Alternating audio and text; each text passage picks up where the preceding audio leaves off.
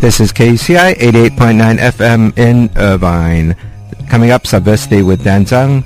The opinions expressed on the show are not necessarily those of the Regents of the University of California, nor the management of KUCI. This is Dan Zhang with Subversity here on KUCI 88.9 FM.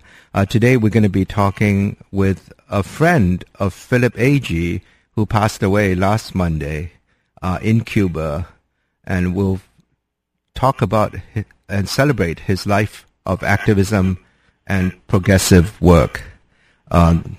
With us on the air is Lew Wolff, a close collaborator of Phil, and also a co-author. Welcome, Lew. Good morning, Dan. How are you? Oh, That's yeah. actually good afternoon where you are, yes. It's morning, yeah, actually. It's 9 a.m. I'm sorry, yes. Yeah, maybe you could talk about how you first met Phil Agee, who was a CIA officer who left the agency and wrote an expose about its operations. I first met Phil in London in the fall of 1975, shortly after his book, Inside the Company, A CIA Diary, which is really the first book of its kind, the first book to tell the true story from inside about the CIA. There have been a number of books since then, but he was really, I think it's fair to say, the first major whistleblower against the CIA. And that book has been translated into over 30 languages around the world. And it's been read, I dare say, by I don't know how many million people, both in this country and other countries. Yeah, when I was in Vietnam, I even picked up copies of the book in Vietnamese. Yes, that's right. I met Phil at a speech, the first public speech that he gave. That was in London in late 1975. I don't remember the exact date. I remember it was very cold that day in London, and this was a speech in Conway Hall, where the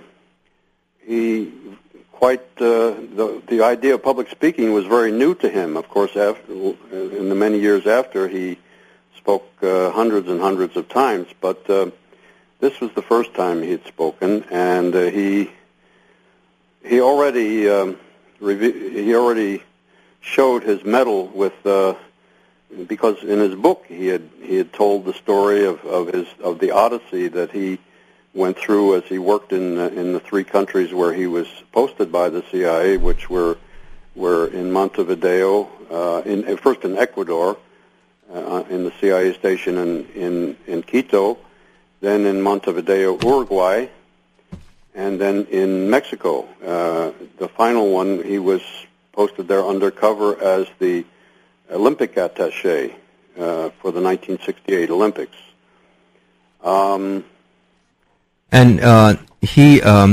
What really led him, in the book he explains it, but what really led him to expose the dirty work of the CIA?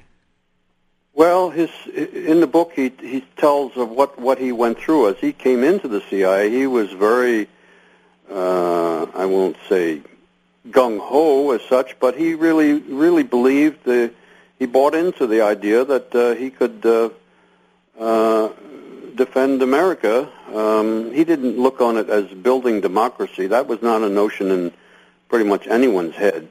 That's all come in under the umbrella of George Bush, this George Bush, but more in the sense of serving America as he saw it, and he was recruited after he'd been at Notre Dame, so he was brought up as a Catholic in a quite conservative family, a fairly wealthy family, and his notion was that although it was not a religious umbrella that he was under, it was more idea of fighting communism as it was told then. But over the years, 12 years, that is, from 1957 55, I guess, to 68, almost 69, but it was altogether 14 years. He, again, gradually, it was a gradual metamorphosis that he went through. He began to question what he was doing and what the CIA was doing and what the CIA stood for. Near the middle or end of his time in Montevideo, he was sitting in the office of the chief of police in Montevideo, and they were basically chit-chatting about various things, political developments and so forth. And then suddenly he said there was a sound of a man groaning, and it got louder and louder and louder, and then the man was screaming, and it was just in the next room, right next to the police chief's office. And Phil asked the police chief, "Well, what's that?" "Oh, Phil, compadre, Phil, Felipe, that's," and he gave his name.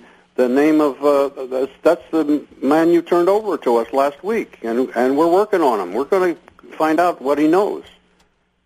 And the man was being tortured. You know, in the LA Times op-ed that was critical of him this weekend, the author Tim Rutten said that he never accused the CIA of torture, but of complicity in torture. Is that true? No, he did. I think it went beyond complicity as he saw it. He reported, as did the journalist A.J. Languth, about the fact that the CIA sent a very thin needle through the diplomatic pouch that was in Guatemala and in Chile, that was used for torturing men in their penis. And this piece of wire, which was thinner than any wire that you could buy on the open market, was electrified. So that, I think he saw that as torture by the CIA, though it was done by surrogates of the CIA. For sure. But they provided the tool to do it with. We're talking with Louis Wolff, who was the co-founder of COVID Action Information Bulletin, and actually in the issue 498, Phil Agee writes about looking back at 20 years of COVID Action Quarterly then, and the annotation says he worked for the CIA from 57 to 68 when he resigned. Yes. So it's about 11 to 12 years. 12 years, I'm sorry. Yeah, 12 years. And so you went up, did you go up to him and talk to him before the meeting or after that London meeting? No, after. A number of people, of course, wanted to speak to him. I mean, there was a huge crowd around him, and it must have been 30 people deep of people wanting to talk to him and shake his hand and congratulate him. Some of them, of course, that had not yet read his book. It had just been out a matter of a few weeks and was published by Penguin Books in London. So it was readily available. It wasn't available at all in the United States and was only available if you could get a smuggled copy or somehow somebody brought it across the border from Canada or somewhere or was mailed to you, but you couldn't buy it in any bookstore in the United States. Then later it was published by Stonehill Books, and in English,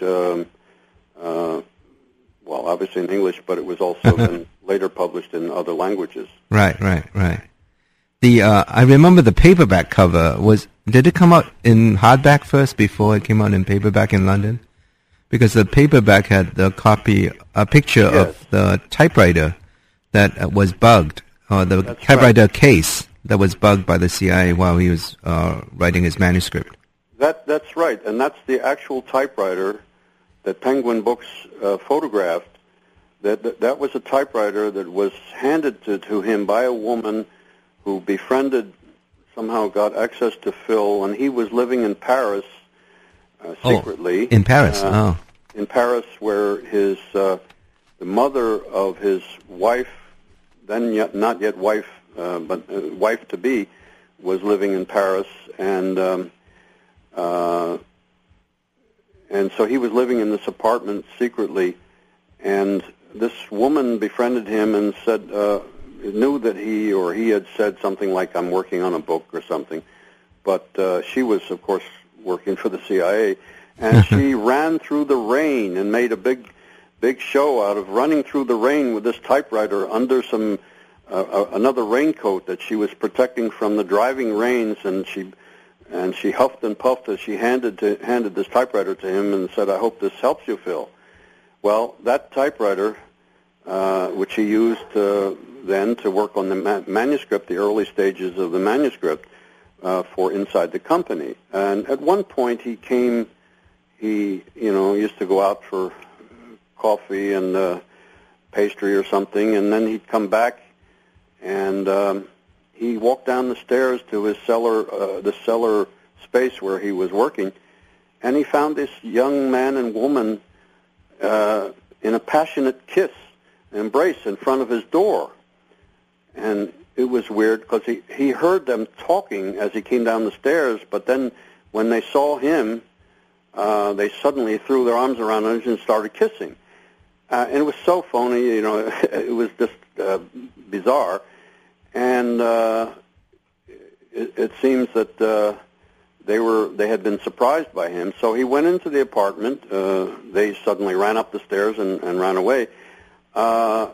And he noticed that he heard their voices coming from, they had left the building, but he heard their voices on this typewriter.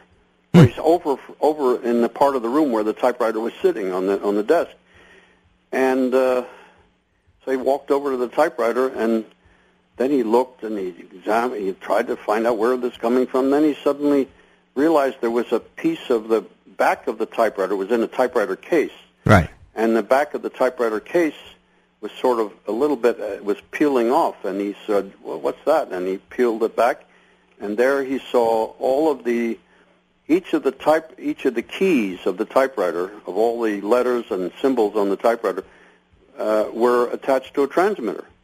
Each key was? Oh. Each key was, yeah. So including the apostrophe and the period and the slash mark and everything was had a. Of course, he didn't fully understand it at that time, but it became obvious to him very quickly because he knew something about the tradecraft of the CIA after 12 years, and it was clear to him very, very immediately what had happened, that this woman who had given him this typewriter did it as a favor to the CIA or as an assigned job for them. So they would know every time he typed something what letters he was typing. What letter? Not only what letters, but where he was. So if the typewriter moved, if he took it with him somewhere, they would know exactly where he was. It was like a GPS, and long before there were GPSs. Wow. So this was in Paris, not in London. Huh. Right. Wow. So he discovered it in Paris. Yes. Yeah. So he ripped it. To say he no longer used the typewriter. So it was in the case, but how could I don't understand? How could it? Because the typewriter was attached to the case. So when you opened it, you were typing it in the case. Must be, huh? Yeah, I mean, it was like one. I think it was a Smith Corona, as I recall, and I suppose you could remove it. I used to have one like that back in college. And you could remove the typewriter, but I asked Phil about that once, and he said, well, I never got around to removing it. It was so easy to have it there, and then I'd close it so that it didn't get dusty or anything. So maybe they sealed it. Then maybe they soldered it down or something. Yeah. Wow. Well, if they had done their tradecraft right, he wouldn't have noticed this corner of the cover of the case was peeling off. They probably used super glue or something, and they missed that corner, and that's what he noticed. Or they shouldn't have been transmitting back into the room. Yeah. Right, yes. Because he heard voices. Yeah. Wow. So they went, did you meet him during this time he was writing the book? No? No, I didn't know him then. You didn't know, did you know about the book? I only knew of it when it was published in 1975. I mean, with a lot of fanfare and. Sure. He published it in England because he thought he couldn't get it published in the U.S. Initially. Yes, that's right. Well, he wanted to publish it anywhere he could, but Penguin Books said, we want the book, and so that's where it was published. I don't know if any publisher at that moment was going to, challenge the CIA by publishing it. I think that was not going to happen. Yeah, to risk their line, I guess, their book line, the budget line, How about so when you met him, what was he like when you finally did talk to him? Well, I remember shaking hands with him and saying how extraordinary. I had just finished reading the book and how extraordinary it was, and what an amazing and courageous story he was telling. I mean, a true story, because it was obvious that it was true. It was straight from the scene of the crime, as it were, the continuing, ongoing 12-year crime, I would say. And he shook hands like he did with everybody. But as he later told me, that he had thought that, because I was pretty much, well, there were other Americans wanting to shake his hands too, but I said to him, I'd like to help you. Is there any way I can help you? And he said, he later told me all about this. He said he thought that the CIA had sent me to check him out, to see what he's working on now, to see how he got his information, to see, all these things that the CIA would want to know in real time of what what Phil was thinking and doing, where his head was at, and so forth. Meanwhile, I thought, and I told him that, I didn't sell him that time in Conway Hall. I told him later, as we became very close friends, very quickly, I should point out, when we learned that we trusted each other. But I told him, I thought, Phil, I think you still have you have one foot inside the CIA. How could you possibly write this book? And how could the CIA let you write this book? And how could you not be in danger? Well, of course, I learned over the years that he was in danger that whole time, in grave danger from the CIA. And I can tell you more about that. But the point is that I didn't trust him, and he didn't trust me. Within a week or 10 days after that first meeting at Conway Hall, we embraced and we pledged to work with each other forever, as long as it took. And that's what we did. What did what you said that his life was in danger? What did you find out that the CIA was trying to do? Well, he was under very, very, very close surveillance through all those years when he was traveling, when he was living in a number of different countries, 6 countries altogether that he was living in, first in Paris, and London was the place he tried to settle down, London, and in Cambridge, England, and in Cornwall, a place called Truro in northern England. But then in a very large and public case, the British government determined that they were going to deport him, and there was a very extended and large and very popular campaign to force the British government to let him stay in the UK. It lasted for months and months and months in 1978, I think that was. And finally, he was not the only one. There was another journalist, an American journalist by the name of Mark Hosenball, who, interestingly enough, now works for Newsweek. Right. It'll be interesting to see what they write in their issue this week. I haven't seen it. I haven't seen it. Yeah. I wonder if Mark Hosenball writes it, because Mark chose to separate himself from Phil, and though at the time they were nominally, but they were sort of colleagues and investigating CIA activities in London and identifying CIA personnel. But most of that was done by other journalists, myself included, trying to track CIA personnel in London. It was a huge station at the time, dozens of people, both operations officers and communications officers in the embassy in London, as well as other what is known as non-official cover personnel who weren't at the embassy. They were under what they call deep cover. And then he finally, when he was deported from London,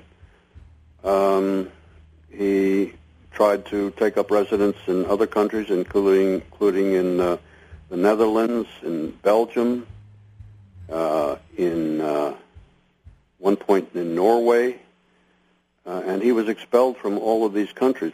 And Germany. In Germany.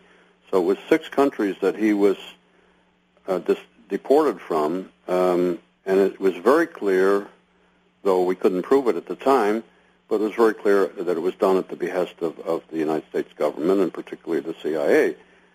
On one occasion, we learned that from a high government official in the Netherlands that he acknowledged that, yes, the United States had pressured his government to deport Phil, which is, of course, what happened. How about any physical attacks or attempts to eliminate him physically? We did not, that we know of, there were not attempts, at least outward attempts. But there was information that came out that showed that the government, through a Freedom of Information Act request by his lawyer in New York, that there was a document that came to Phil, or to Phil's lawyer, that said in great length, but a lot of it was blacked out, but there was a reference to the fact that they couldn't prosecute Phil not because of any legal reason, but because they were afraid that were they to go through with that, through discovery, he could obtain documents that apparently indicated legal culpability of certain American, and you can put in brackets, intelligence personnel, would be legally liable for certain crimes. And the crimes, it appears, may have included plans to assassinate him. And also, there was also break-ins, probably, break-ins, breaking into his place. Oh yes, absolutely, all of the above. But there was also at one point an effort to induce him to travel to Spain, and he did go to Spain a number of times. But there were certain indications that suggest that they were going to kidnap him there. Wow. So, in answer to your initial question, yes, there were attempts, but nobody actually pulled a gun on him or anything like that. I will tell you a case that may have leaned in that direction, which was one time when I was doing research on CIA personnel in the British Museum in London, and I had a table there with all of the books sitting in front of me, and an American fellow walked into the reception area and said that asked for me by name. And Phil sometimes was there working with me, doing his reading, and so the man at the desk, who was actually a friend of mine, who was a British citizen working there as the guy in reception in the reference desk, the American leaned over the desk and handed him his ID, his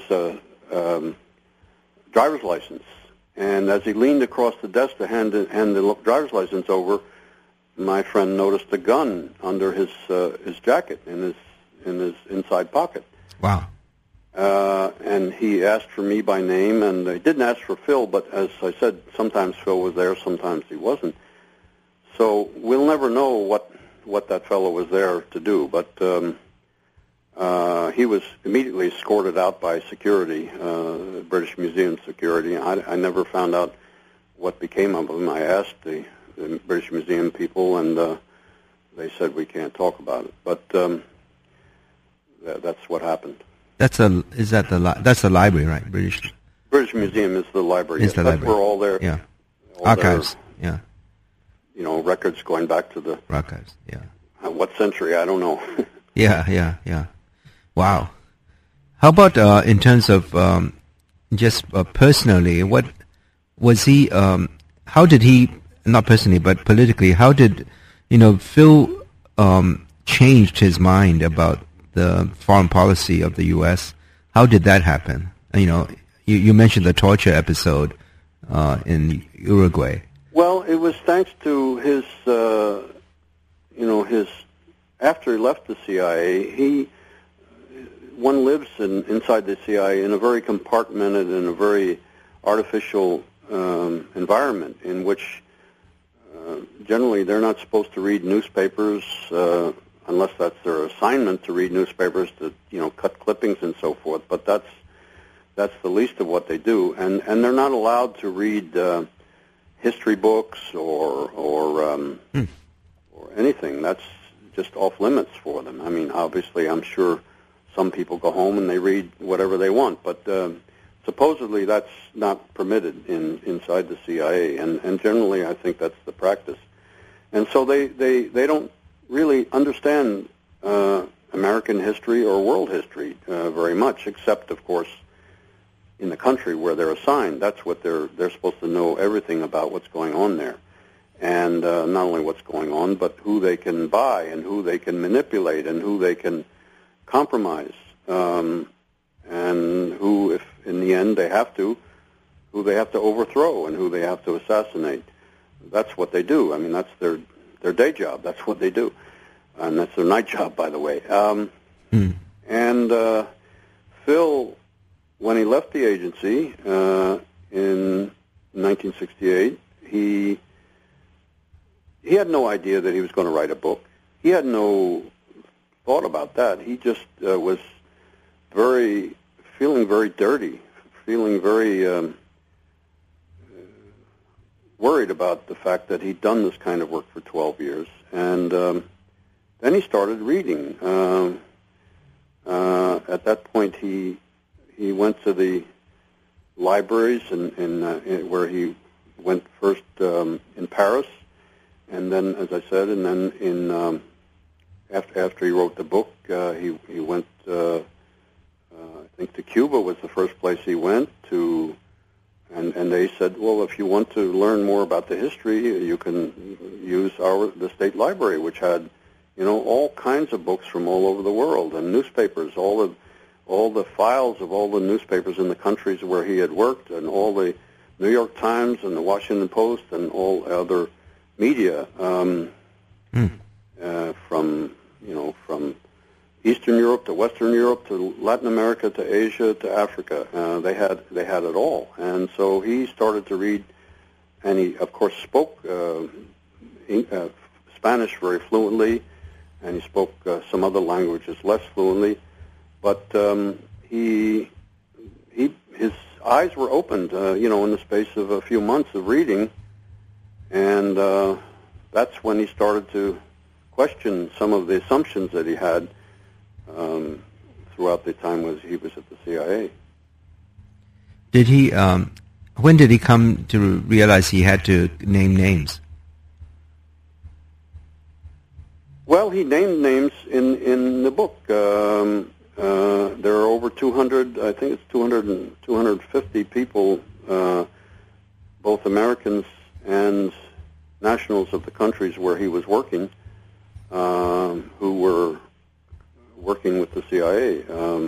The Americans on the CIA payroll, the other nationalities on as assets or as agents, as they're called. I think sometimes in the discussion about the CIA, people misunderstand these terms. If you're in the CIA, on the CIA payroll, you were an operations officer, or you're an analyst, a CIA analyst. But if you're a national of the countries, of those countries where they're working, you're an agent. So, you have to draw that distinction. In any case, he had named those people at that time, and those were basically every name of every person that he could remember working with. And this was all from memory. He hadn't kept a written diary. I mean, it was all from his memory. But of course, these people were colleagues. Whether they were the Americans in the embassy or the nationals in those countries, working as journalists or as police, as intelligence officers, as local officials, in some cases heads of state, and they were who were on the CIA payroll. So he named everyone that he knew when he was in the agency in that first book. Later, he and I and other journalists decided that not for any other reason than that we felt that they were accountable, and he felt, I should say, first and foremost, that they were accountable for what they were doing in these countries, that, the whole range of the activities, the whole gamut, from just manipulating local officials to buying elections to taking over trade unions to collaborating with, and I should say more than collaborating, that as it was the case, actually creating intelligence and police services, the agencies of repression in those countries. And if you take it up the line, the other things that they were doing were, up to and including overthrowing governments and assassinating heads of state.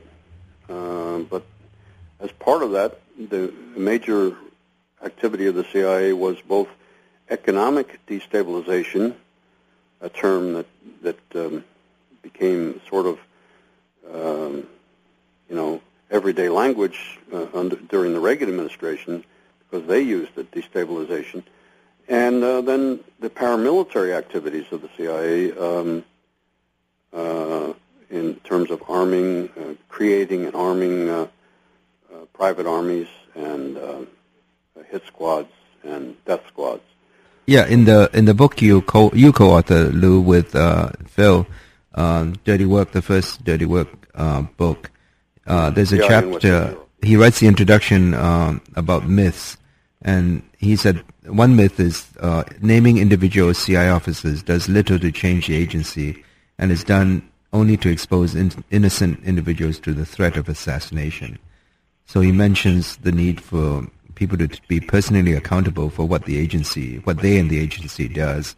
They are the Gestapo and SS of the time, and as in the Nuremberg trials and the war in Vietnam, he wrote, they cannot shed their individual responsibility simply because they were following a superior's order. But apart from the question of personal responsibility, the CIA remains a secret political police, and the exposure of its secret operations and secret operatives remains the most effective way to reduce the suffering they cause. And that, I think, expresses the Phil that I know and knew, and that's from his heart. That was what he truly believed. That was not rhetoric for him. That was really how he saw it. Yeah. He also talks in that introduction about the myth that the critics of the CIA are KGB agents. And of course, he was tarred with that smear. Yes, that's right. And it should also be very clear to your listeners that he never wanted to see anybody scratched or killed as a result. That was the last thing he wanted to see happen from identifying them. And indeed, never, ever was a single person that he named or that I named or that other journalists have named who were CIA personnel has ever been killed or scratched as a result. And that even includes the case of Richard Welch, who was the CIA station chief in Athens, who was assassinated in 1975. December 23rd, 1975, he was assassinated outside of the front steps of his home. The people who took, if you will, credit for it in a manifesto that they issued, the November 23rd movement. November 17th? November 17th, thank you, which was named after a day in Greece when the military junta had committed a assassination of a number of people, of leftists. And so they undertook, as an underground guerrilla group, to take revenge and to take action against CIA personnel who were identified very, very closely with the military junta in Greece at that time, which was extremely repressive.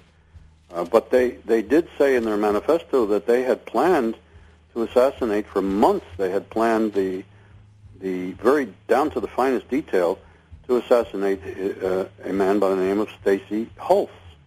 Stacey Hulse was the chief of station in Athens, and one day suddenly he was transferred to Canada, where he became the chief of station, and he was replaced by Richard Welch. And they had planned to, as I say, to assassinate Hulse, but they went ahead with, and they described in the manifesto sitting 2 rows behind Richard Welch in the movies. They described all of his habits. You know, they had him under very close surveillance. But the bottom line here in the Welch case, which was blamed on Phil Agee wrongly and falsely, the bottom line is that everybody in Athens who wanted to know knew where the CIA chief of station lived. It was well known. It was so well known that the tourist buses would drive by the house, and the driver would point that out. That's where the head of the CIA lives. And they didn't necessarily know his name, but they knew where he lived. And to this day, those tour buses still drive by that same place. I think the house has actually probably changed now, but anyway, the point is clear. So the point is that the CIA, people knew that the CIA head of station lived in that apartment. And that underlines their stupidity, because simple CIA tradecraft would tell them, don't live in that same house. And in fact, Richard Welch himself was told by the CIA, don't take up residence in that house. Everybody knows where it is.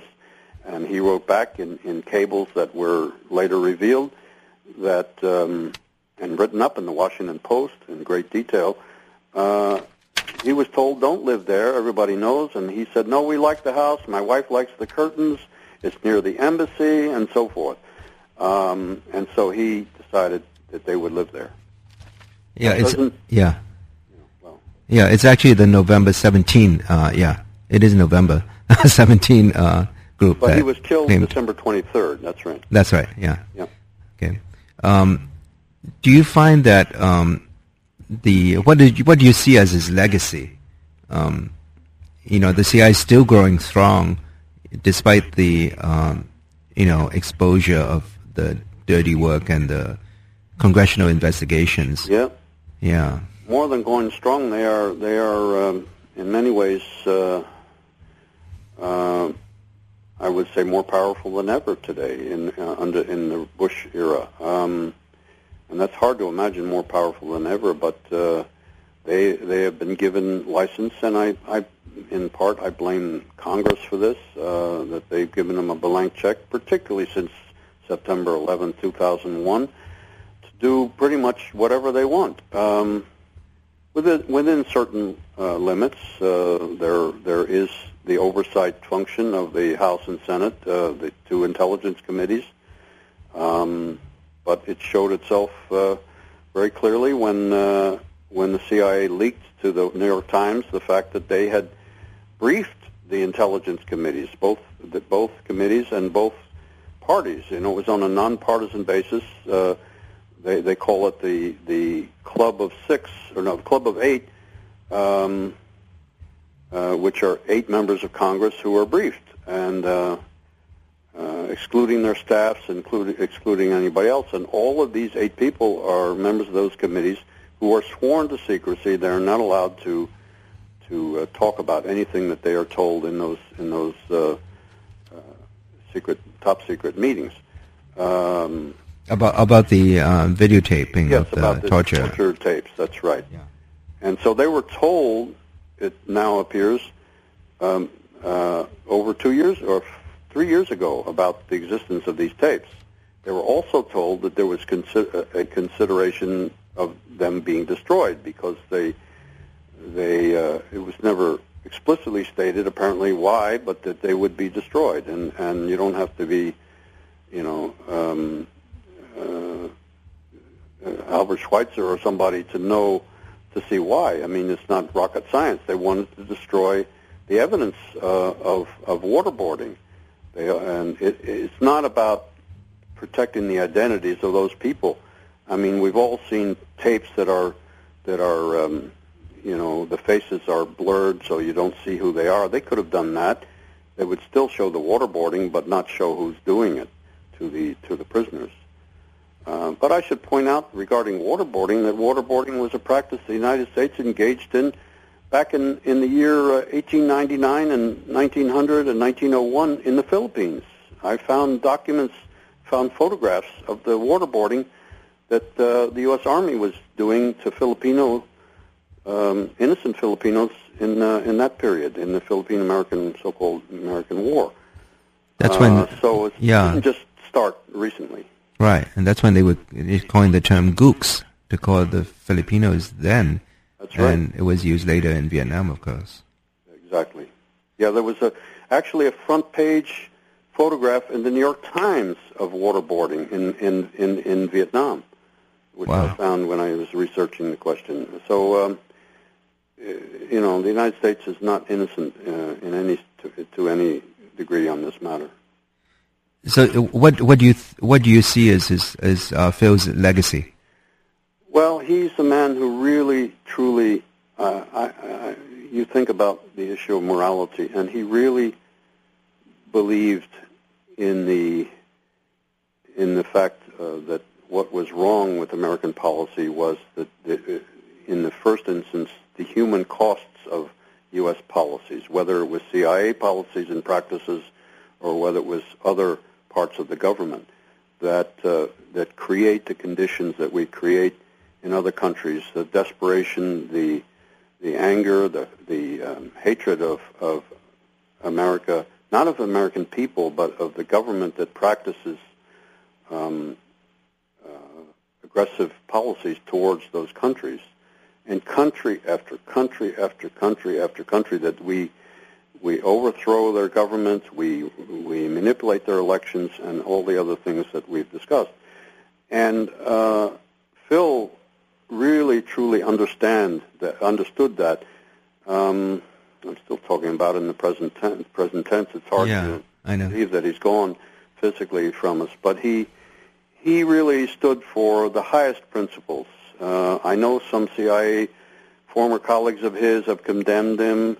In fact, there's a woman in Florida who wrote a letter to the organization Veteran Intelligence Professionals for Sanity, which is a dissident group of former CIA personnel that's founded in Washington, that's been very outspoken against U.S. policies. And you may know about Ray McGovern, who stood up physically in front of Dick Cheney and called him a liar.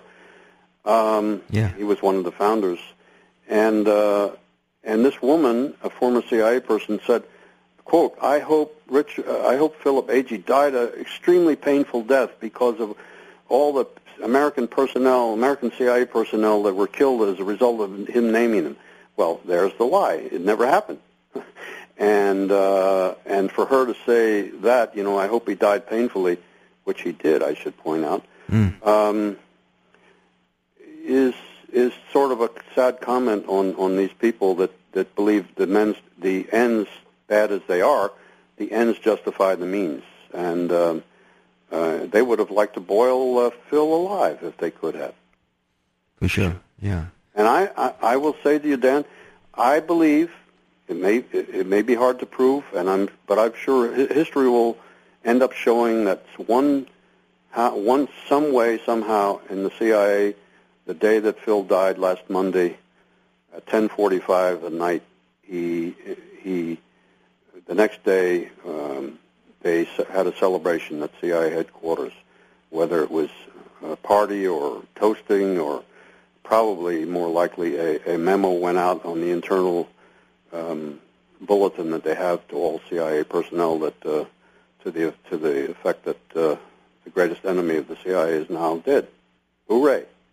Right. I'm sure. How do you feel? Comment, and yeah. How do you? One day we'll know the truth. How do you see his struggle continuing? Well, there are hopefully ways that we can continue his work. I know there are. There are people around the world that appreciate what he did, and in this country there will be a memorial to Phil. We don't yet have the date. We don't know exactly when and where, but it will happen. Will it be in New York, probably? Perhaps, yes. And also, we hope that it will be possible to republish a lot of his work that he did. He wrote not just the books that he wrote, but also many articles, many interviews, including, I think, by you. Didn't you have a radio interview with him? I can't remember. I don't think I did, but I did visit him in Hamburg, and now I can't remember if I taped anything. I was in such a rush. Check your archive. I know. I think you did. Sometimes I interview people, but I haven't edited. Amy Goodman on Democracy Now!, including the New York Times and the Washington Post and the L.A. Times and the London Guardian, and on and on and on. He was widely quoted and widely, because of his credibility. It's not just because he worked at the CIA, but because he was a profoundly intellectual man and a man who stood for something, and so people understood that. What you've read some of the obituaries that have come out. What is your reaction to them? I haven't seen the one in the L.A. Times. I heard that was that was an op-ed. Op-ed. I'm sorry. They just reprinted the Washington Post obit.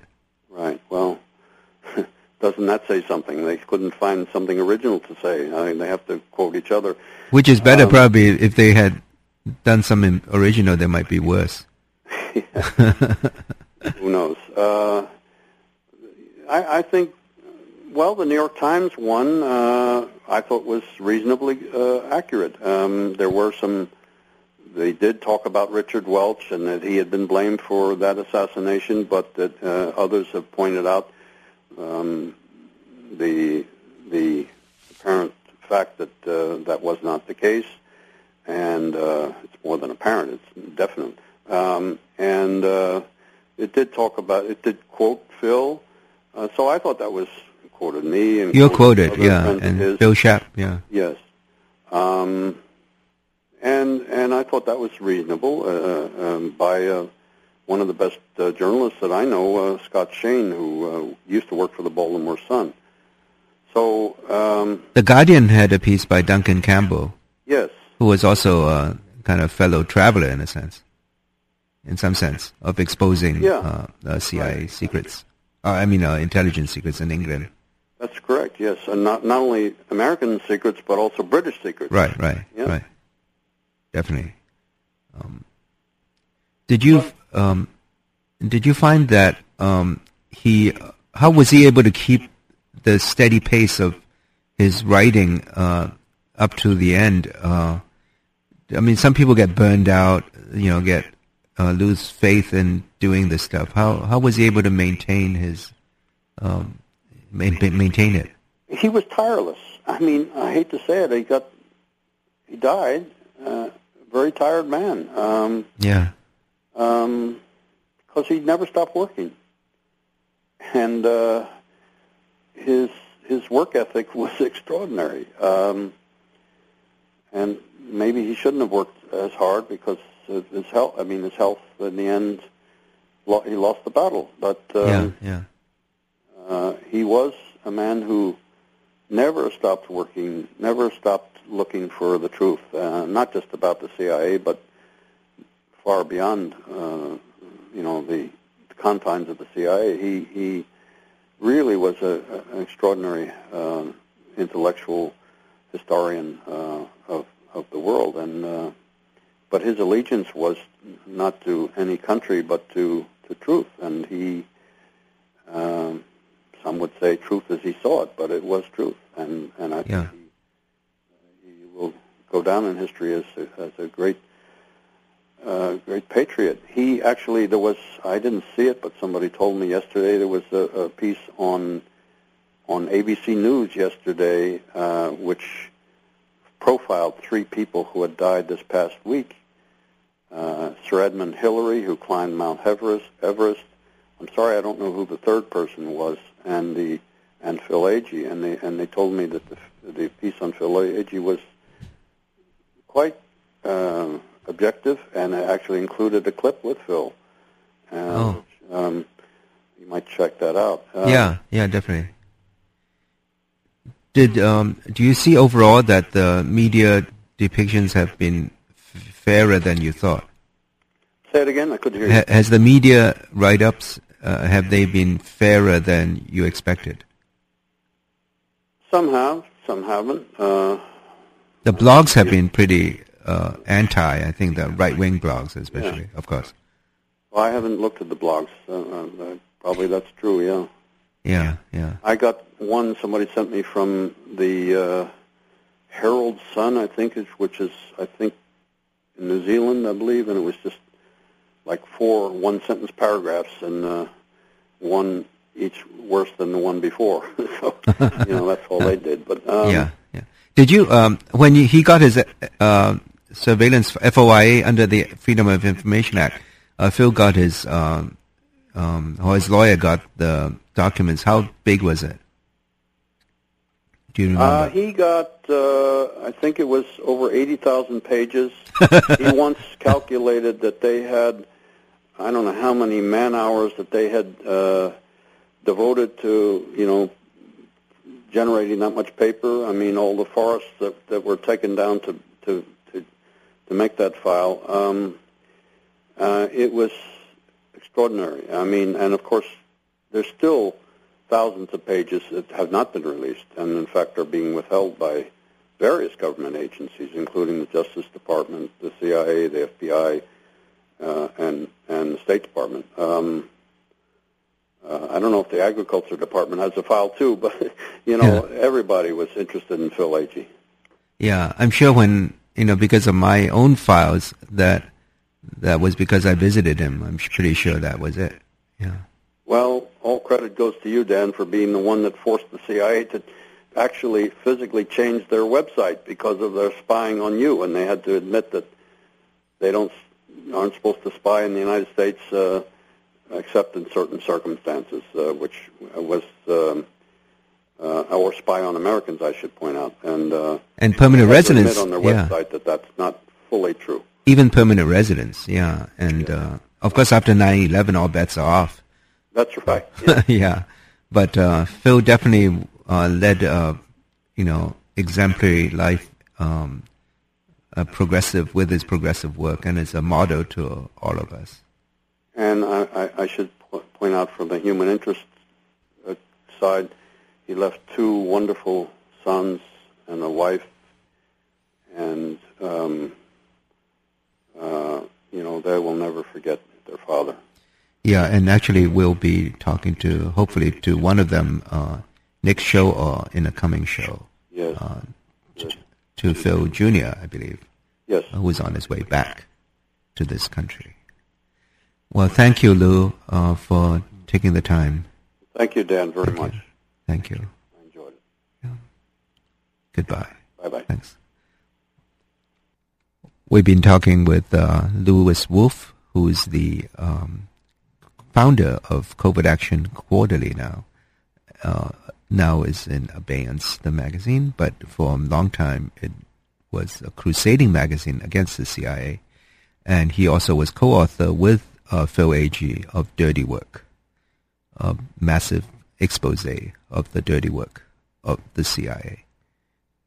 We've been remembering the life and times of Phil Agee, the former CIA case officer who went public after resigning from the agency and wrote a book called Inside the Company, and later wrote a biography about his life on the run called On the Run.